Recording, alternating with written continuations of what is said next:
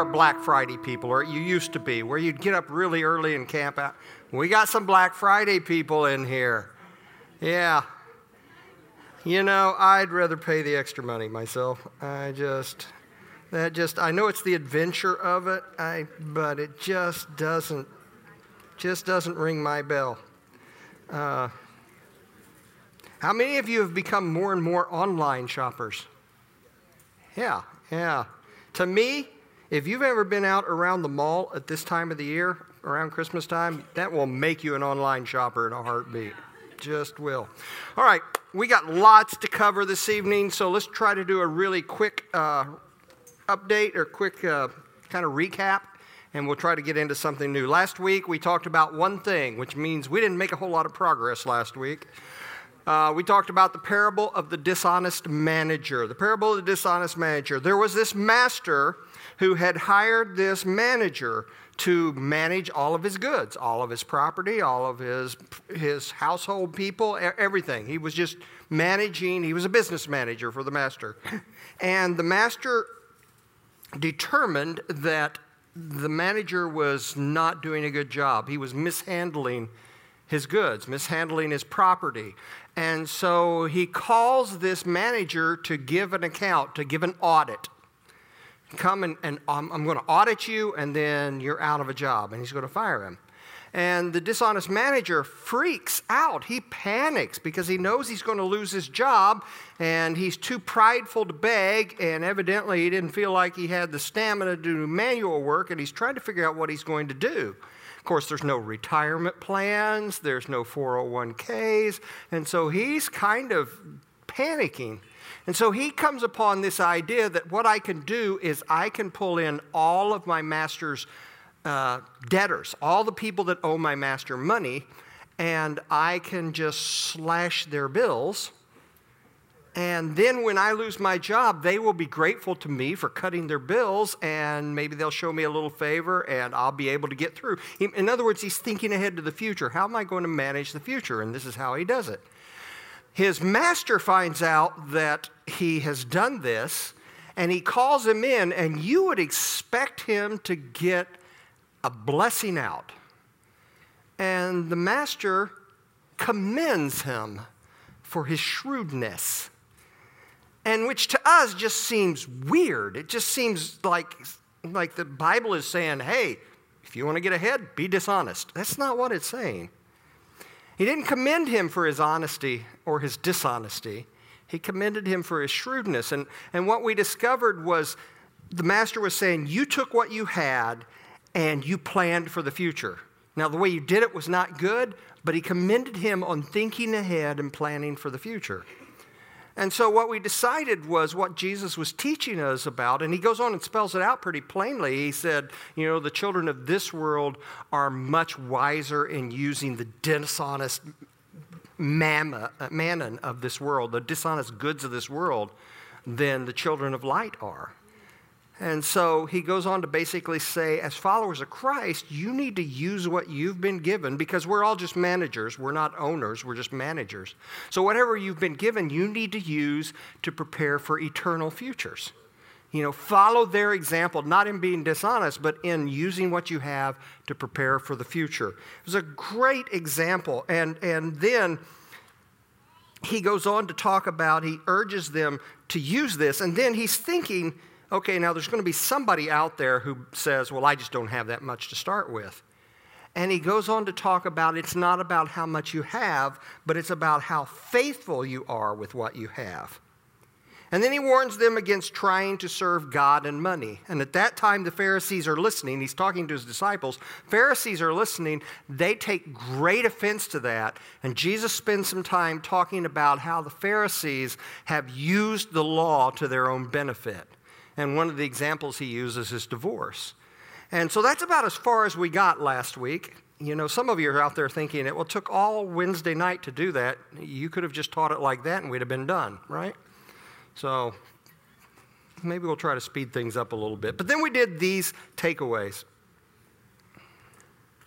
First one, what we have doesn't really belong to us. I know it feels like it does. It feels like we've worked for it. It feels like we've earned it, but it doesn't belong to us. It belongs to our master.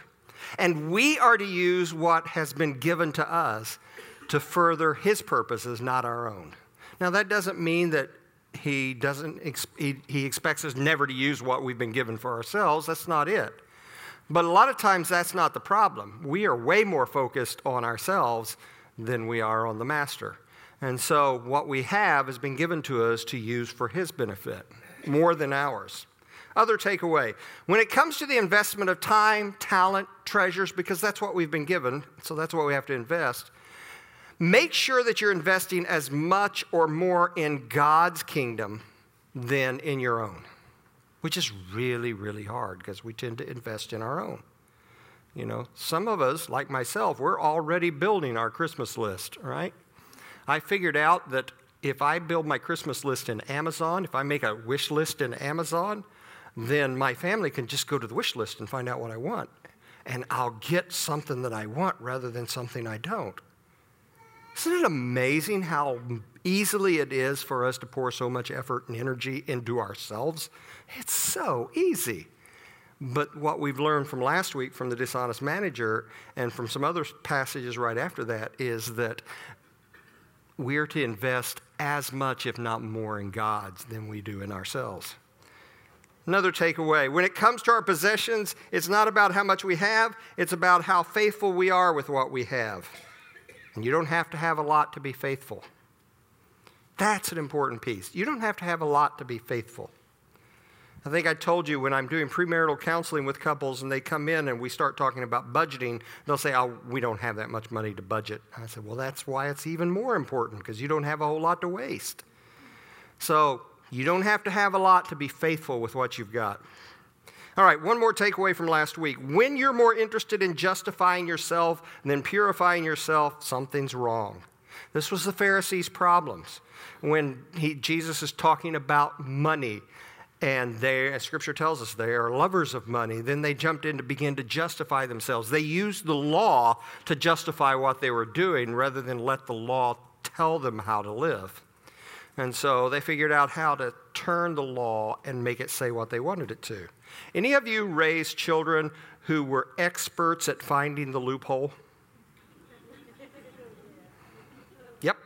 Yep. Any of you raised children that when you asked them a question, you had to make sure you asked the question just in the right way or you weren't going to get the information? Yeah. Pharisees. This is what the Pharisees were doing. And I could tell you stories, but we won't. We need to move on, all right? So let's talk about this evening.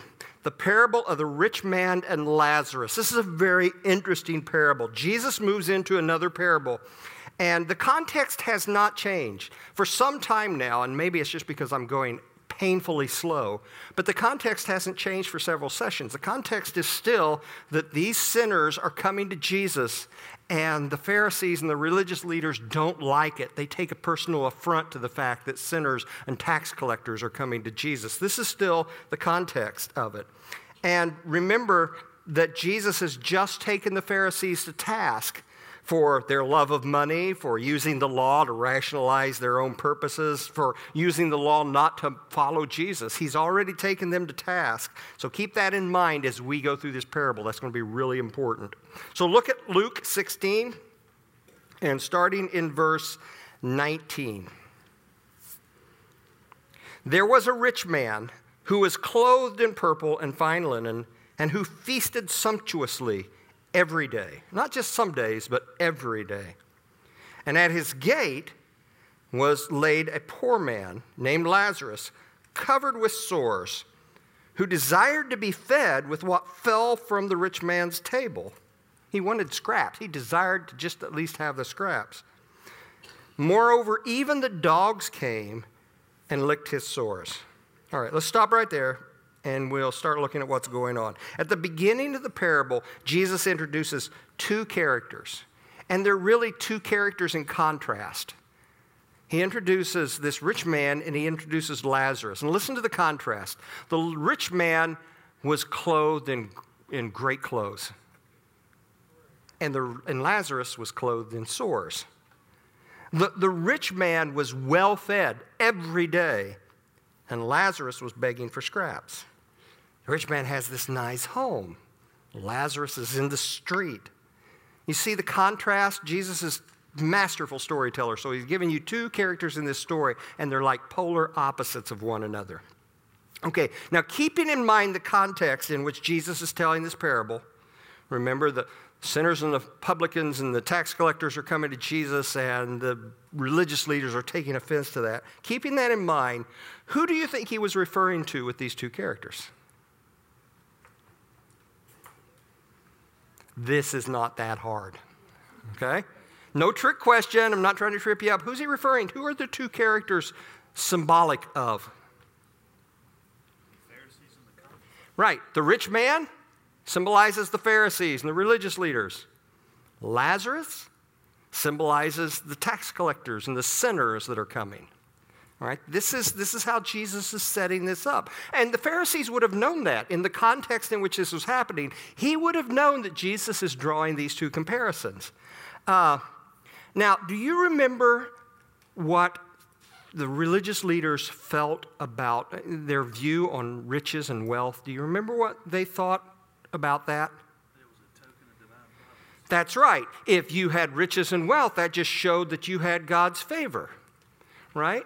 And so when they heard this story, they're thinking, well, the rich man, he's got all this great food, he's got all these clothes, he's got this nice house. God must be blessing him. What would they have thought about Lazarus?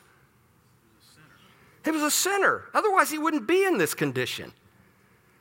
Only sinners would wind up like this. God would not let someone who loved him and was righteous wind up like this. It's funny that they don't remember the book of Job. It is so amazing that they don't remember that. But this is what they would thought, so they would have seen this story one way. And because of that, they would have been completely upended at the next part of the story. The next part of the story would thrown them completely. Look at verse 22 of Luke 16. Verse 22. The poor man died and was carried by the angels into Abraham's side. And the rich man also died and was buried. And in Hades, being in torment, he lifted up his eyes and saw Abraham far off and Lazarus at his side. Now, before we dig into this too far, I've just got to say this. These passages, these verses, are not there to give us an in-depth theology on heaven and hell. They're just not. All right? I mean, you might get some glimpses about both of those, but that's not the purpose of these passages. You can't read too much into these about heaven and hell and try to extract a theology about heaven and hell from these. Jesus is using this story to make a specific point in a specific context to a specific group of people, namely the Pharisees. All right, so keep that in mind. Now, when Jesus starts the story about the rich man and Lazarus, they're already formulating in their head, the rich man's righteous and God's blessing him, and Lazarus must be a sinner to live that way. And then he gets to this part of the story where Lazarus dies and is carried by the angels to the side of Abraham, and the rich man dies and goes to Hades. Would have completely messed them up. It would be a total shock for the listeners that this poor, wretched man was with Abraham and the rich man was in Hades. It would have just unnerved them. There's a series on Amazon Prime called The Man in the High Castle. Anybody seen it? It's an interesting series. In this series, they speculate what it would have been like if Germany and Japan had won the wars. And so the United States, half of it becomes under Nazi command territory, under Nazi rule, the other half under Japanese rule. But it's unnerving to watch. It's just unsettling to watch. That's not how it's supposed to be. This is the feelings that the listeners had when they heard this part of the story. It just would have upended them. Now note, just a couple of things. Abraham's side is kind of a reference. It's a broad reference, a vague reference to heaven or to where people go to be where God is, because Abraham would have been where God is. So that's kind of a broad reference. Hades is actually the Greek term for the Hebrew term Sheol. Now, the Hebrew term Sheol means a place of the dead. And we don't know a whole lot about it. And the Greek term, of course, New Testament is written more in Greek rather than Hebrew. So they would have taken the term Sheol, translated it into Hades. Now, we don't have a whole lot of specific information. We know that it was a dark place. It was supposed to be a place of the dead. It was believed to be under the earth. You would have to descend into it. Supposedly there was bars. You couldn't get out of it. And it was a place of judgment, a place of torment, a place of fire. We'll see that in this passage here. Much of our views about Sheol have really been colored by Greek views about Hades. All right, and that's about all I'm going to give you because, again, we're not getting into the theology of these things. But look at verse 24 of Luke 16. And he, meaning the rich man, he called out, Father Abraham, have mercy on me, and send Lazarus to dip the end of his finger in water and cool my tongue, for I am in anguish in these flames. But Abraham said, Child, remember that you in your lifetime received your good things, and Lazarus in like manner bad things. Now he is comforted here, and you are in anguish. And besides all this, between us and you is a great chasm. A great chasm has been fixed, in order that those who would pass from here to you may not be able, and none may cross from there to us. All right, so let's stop here and let's digest this piece just a little bit. The rich man is asking for comfort. That's all he's asking for is comfort, which tells you how agonizing where he is must be. You know, if just one drip of water on your tongue is something to be desired, that gives you a reference on how bad it is, all right? Okay? And here's what we know. The justice of his current situation was established by his actions and attitudes in life. I mean, he says, hey, you had this, he had that, and now it's this way. It's not random. And we also know this, that once there, it's impossible to change locations. That's all we know.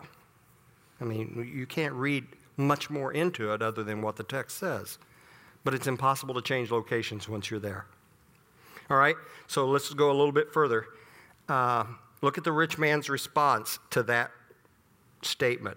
He calls out to Abraham. Abraham responds. Look at his response, verse 27. And he said, Then I beg you, Father, to send him to my father's house, for I have 5 brothers, so that he may warn them, lest they also come to this place of torment. But Abraham said, They have Moses and the prophets, let them hear them. And he said, No, Father Abraham, but if someone goes to them from the dead, they will repent. All right, let's stop there for a second. Notice that the situation of the rich man and Lazarus has been reversed. Notice how they've been reversed. One was in agony in life, now he's in comfort. The other one was in rich comfort in life, now he's in agony. In life, Lazarus was the one begging. After life, the rich man is the one begging.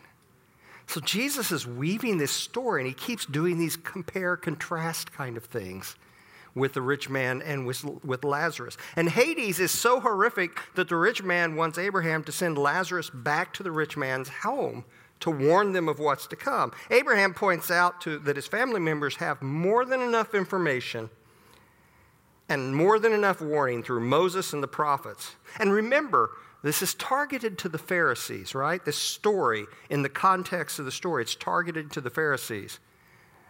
And isn't it interesting that in the story, Abraham tells the rich man, they have the law and the prophets.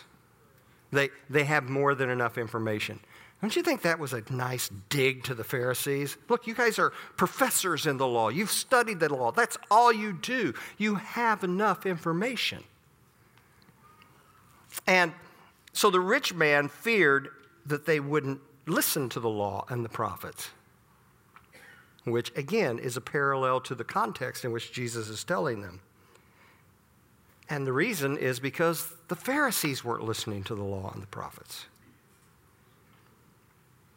But they would listen to, the rich man thought they would listen to Lazarus if he returned from the dead. Now here is the punchline. Verse 31, this is the punchline to this whole story. He said to him, if they do not hear Moses and the prophets, neither will they be convinced if someone should rise from the dead. Boom. You know, you've heard the old term, mic drop. That was it. That was it. And man, I can't imagine how hard that hit when he dropped that last line.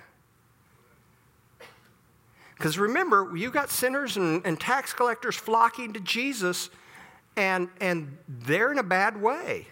You know, the Pharisees look down on their nose like they're just cursed. And you have these Pharisees that are well-to-do, and they always have lots of food, and they have lots of money, and they're doing what they want to. And they know this story's about them, especially when Jesus starts saying they have the law and the prophets. And so from the context in the moment, here's what you can draw about our context.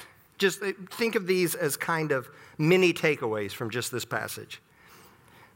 Don't assume a person's standing with God by their situation or their circumstances. Man, and it's really easy to do that. But you cannot assume a person's standing with God based upon their circumstances or their situations. It's really easy to do that, to kind of talk down to people and they must have done something. You know that whole thing in Job, but, well, you must have done something wrong or this wouldn't be happening to you. That still lives today. But you can't use that. That's just not, you couldn't judge Job by that. You couldn't even judge Jesus by that. Jesus was crucified as a criminal, and yet you can't judge his standing with God based upon his situation and his circumstances. And so we can't do that with anyone else either. Here's another short mini takeaway. Pay more attention to the heavenly benefits of investing in others in this life. Pay more attention to the heavenly benefits that come from investing in others in this life. I read this story and part of me wants to say, I wonder how the story would have been different if the rich man had invited Lazarus in. The rich man had fed him. The rich man had given him clothes. If the rich man had invested in Lazarus, how would the end of the story have been different? You know? Now, I know that it would be really easy to take what I'm saying here and get off into you're talking about a works theology. You're talking about you get to heaven by your work. No, that's not what I'm not talking about heaven and hell. I'm talking about the difference between sinners and Pharisees, the rich man, Lazarus, how we view people, how we treat people. So, pay more attention to heavenly benefits of investing in others in this life. Another mini takeaway. Life after this is set. There are no changes and no do-overs. Just aren't. That's why we got to get it right here. The Pharisees, while assuming they were favored by God, looked down on their nose at the tax collectors and sinners. And while they were ignoring the law and the prophets, what the law and the prophets were telling them to do. Isn't it amazing? They felt like they were right. We know the law. We know the prophets. We're looking down on our noses at the sinners and the tax collectors, and yet that's not what the law and the prophets told them to do. And isn't it amazing that you can get so locked into something you believe from here that you're actually working against what you believe from here? You know, I probably shouldn't tell this story, but there's a lot of stories I've told I shouldn't tell, so this will just be another one. I was always one of those parents that said, my children are not going to do fill in the blank, right? Staunch about some things. And so one Sunday night, this was when we were still having Sunday night church, I came home from church on Sunday night, and there was like a plague of teenagers in my house. I mean, they were like locusts. I walked in the back door. They had their head in the fridge. They had one guy in my freezer pulling out like pizza pockets or something and saying, hey, you're about out of these. Can you get some more? I mean, that's what was going on in my house. Funny thing, that kid just sold me my last house. I mean, I'd come home and he's sleeping on my couch, you know, and so, yeah, the last house I sold and the last house I bought, he did it. But anyway, I come home, they're all hanging out everywhere, they're watching TV, and I walk through the living room and they're watching an R-rated movie. And I said, I would never let that happen in my house. And not only that, but when I walked through the living room, the sex scene came on. Okay? They don't pay me enough to figure this stuff out. And so in that moment, I'm thinking, I know what I've always said I would do. I should go over, shut down that TV, say, this is not going to happen in this house, tell them why it's wrong, and turn it to the Disney Channel. But as I'm running the numbers in my head, I realize I can do that. And if I do that, I can make it happen. It's my house. I own the house. I pay the rent. It's mine. I can make that happen. But what's going to happen is they're going to quit hanging out at my house. They're going to go to one of their friends' houses where it's okay. So that means I can't stop them from viewing it because they can just go somewhere else where it's easy to view. And not only that, but they'll be going somewhere else where I don't know what's going on and what they're doing and who they're seeing. So I let it play out. I left it on there.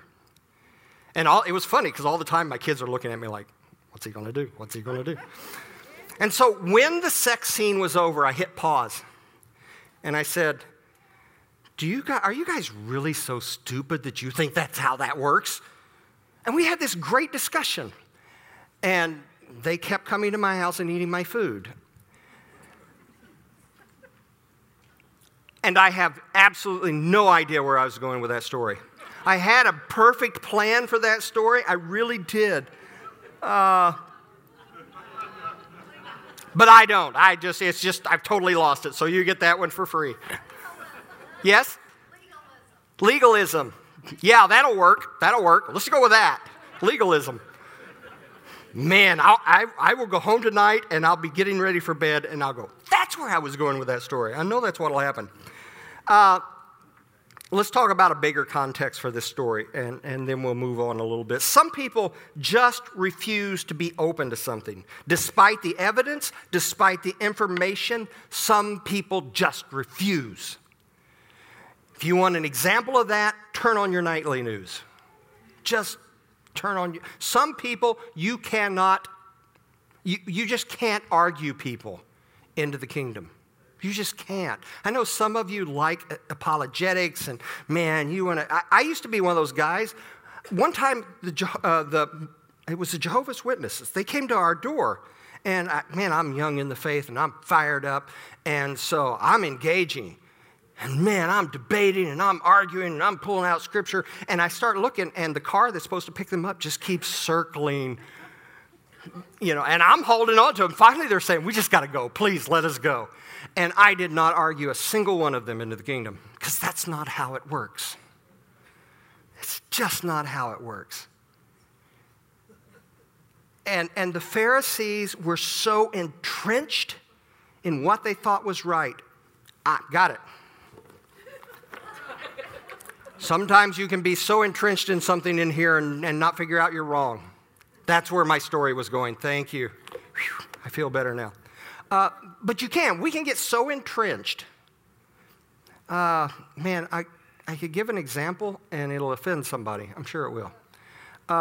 We can be so entrenched that you should be in church with your best clothes on.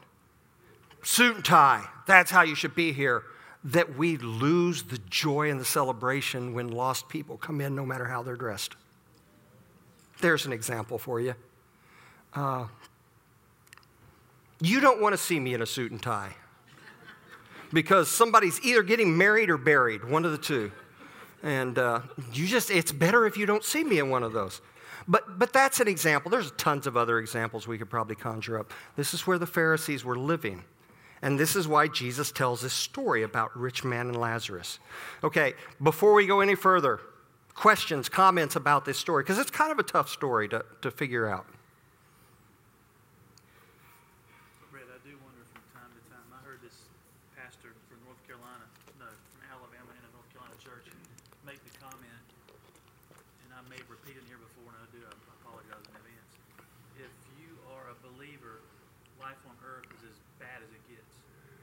If you are a non-believer, life on earth is as good as it gets. And I always wonder if the foundation was from this passage. Oh, that's a good point. If you're a non-believer, life on earth is as good as it gets. If you're a believer, life on earth is as bad as it gets. I've never heard that before. That's a great perspective. It really is. It certainly worked out for Lazarus, you know. Yes, ma'am. We was talking about your kids having people over and stuff like that, and you said you didn't know where to turn the TV off or not. Mm-hmm. Okay. Being in the Lord, I've learned to let things go like that and to pray about it and read foolishly to understand what your kids are about to go through. Yes. Because you being an adult, you done been through. So therefore, pray for them and hope that they come and turn around and come back to the Lord. Well, that is a great point, because the point you bring up is this point about dealing with people with understanding. Rather than judgment, trying to understand where they are, why they're that way, you know, what they really need. Do they really need a lecture from me, or do they need something different? And I asked my kids one time, I said, why do your friends keep coming to the house? Because your friends live in the richer parts of town. They have pools and they have game rooms and we have like 1,400 square feet. Why are they coming to our house? They said, we don't know. We try to get them to go somewhere else too. But they keep wanting to come back here. So it just, when you deal with people based upon understanding of who they are and how they are and why they're that way, the rules don't mean that much. And besides, I used to have a pastor in Texas that used to say, why do we expect the dark to act like anything but the dark? You know? So if that's true, and I believe it is, then learn to live with the dark so that maybe they will learn to live in the light. And this is what the Pharisees were having difficulty with. They were just struggling. How can sinners and tax collectors be coming to Jesus? That's just wrong. He shouldn't be hanging out with them. And they could not get it. Someone else?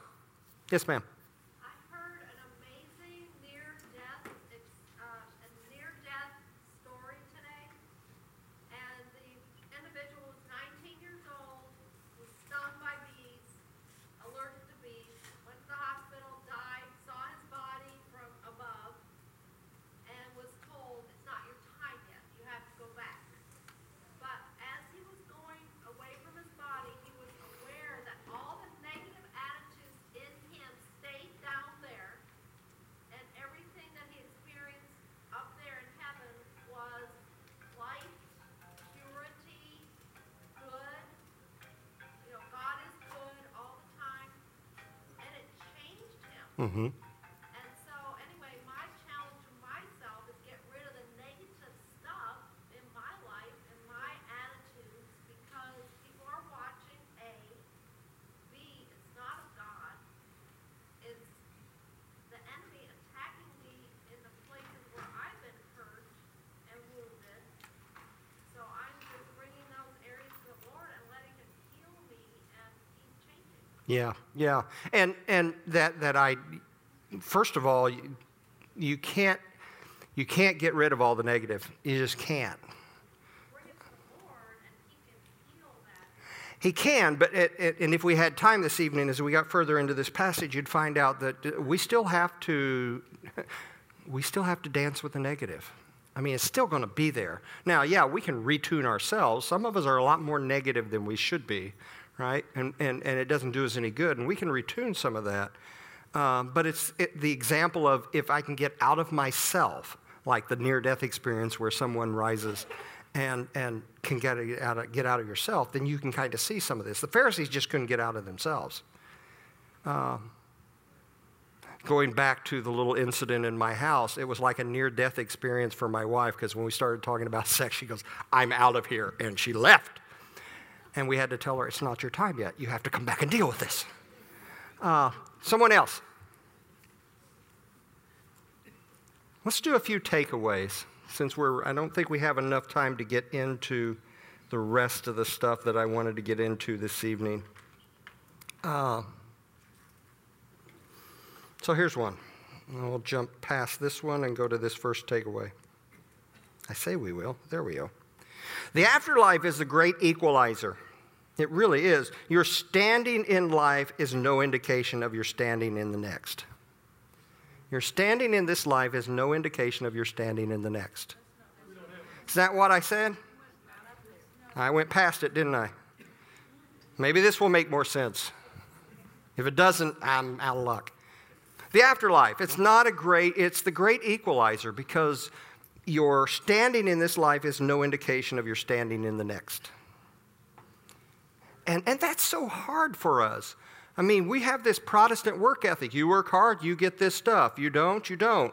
And it's kind of like we touched on last week. It's like the story that Jesus told about hiring people throughout the day and they all getting the same pay at the end of the day. It just doesn't seem right to us. But God works on a different economy than we do. He really does. So this idea that the harder you work, the more you get, when it comes to heavenly things, that's not exactly the way that works. All right, now let's go to this one. This life is just groundwork for the next. So make it count by investing who you are and what you have into more than just yourself. Notice I didn't say don't invest in yourself. I said invest it in more than just yourself. Invest in the lives of those who need to see God through you. We are managers, again. What we've been given is for investment's sake. All right? Actually, I think that's the only two I want to give you, because the others I have go with what I want to teach you next time. So, questions, comments? I may let you out a little early this evening, because I just can't get into the next piece of Scripture. There's too much there. Yes, ma'am. I think all us Pharisees should, we kind of build a wall up against us. Mm-hmm. And sometimes God talks about the pit. And once we build that wall up against us, it's ready for you to drop it down in Christ. Because you're dealing with these things, and you're going through these things, and you have to drop them, let them go, drop that fence. You don't want to be in that pit, and go to God, pray, faithfully, pray, And I get that. and read. But that's harder, that's easier said than done. That can be really hard to do. But you have a mirror to go to. God, You do, but sometimes I pass by the mirror pretty quickly because I don't like what I see, you know? Remember when we read these stories, it's really easy to read them like from a 30,000-foot view. Just kind of disconnect from the story and just say, oh, those Pharisees, I can't believe they're getting that. Well, yeah, no wonder the sinners and the tax collectors were coming to him, and to read it kind of objectively. But the next time you read a story like this, put yourself in the story and say, which one of these characters am I most like? Now, I would want to tell you, well, I'm most like the sinners and the tax collectors running to Jesus. You know what? If I'm honest, a lot of times, I'm more like the Pharisees. And so I can read this story saying, look how Jesus took those Pharisees to the woodshed. Good for him. Or I can say, that's me. That's me. And now the story not only comes alive, but tromps on my toes. Yes? Even Paul Yes. Yeah. Exactly. Paul said, the things I need to do, I don't do. The things I don't need to do, those are the things I do. We all wrestle with that in various ideas. A lot of us are going to be wrestling with that about next Thursday at this time, you know. And we'll believe it's holiday, so it doesn't count. And then we'll have to wrestle with it the next week when we step on the scales. I get it. But, and it's not, we use that verse a lot to apply to us. Well, even Paul said the things he needed to do, he doesn't do, and the things he doesn't do. It's really hard to apply that, though, to the person that's getting on your nerves. You know? And so if I get the luxury of camping out on that verse and hiding behind that shield, then they do too. So now I've gone to meddling. Anything else? Yes, ma'am. I want to ask you a question. Uh-oh. After the first R-rated movie, what did you do with the next one that you Say that again. After your first R-rated movie, what happened to the next one when they came to your house? You know, that's a really good question. It was the first one was like a watershed mark for me, and after I made a stand on that one, I probably didn't make a big stand about them. Because, again, to be honest, one thing that took me too long to learn as a parent are there some things that I want to control that I can't. I just can't. I told my kids one time, I cannot stop you from drinking and driving, and I'm not going to try. And they looked at me like, you're crazy. You're a parent. You're not supposed to say stuff like that. And I said, absolutely, I can't stop. I'd have to be with you 24/7, and I don't want to do that. That just doesn't even sound like fun to me. But here's what I can do. If I know you're out drinking and driving or drugging and driving, I can call the police. You would not do that. Absolutely, I would. Why would you do that? It's my car. It's my insurance. It's my liability. You get to choose what you're going to do. I get to choose what I'm going to do. And it is really poor use of our energy trying to control things that we have no control over. The Pharisees are trying to control who's coming to Jesus. They have no control over that. And it didn't get them anywhere.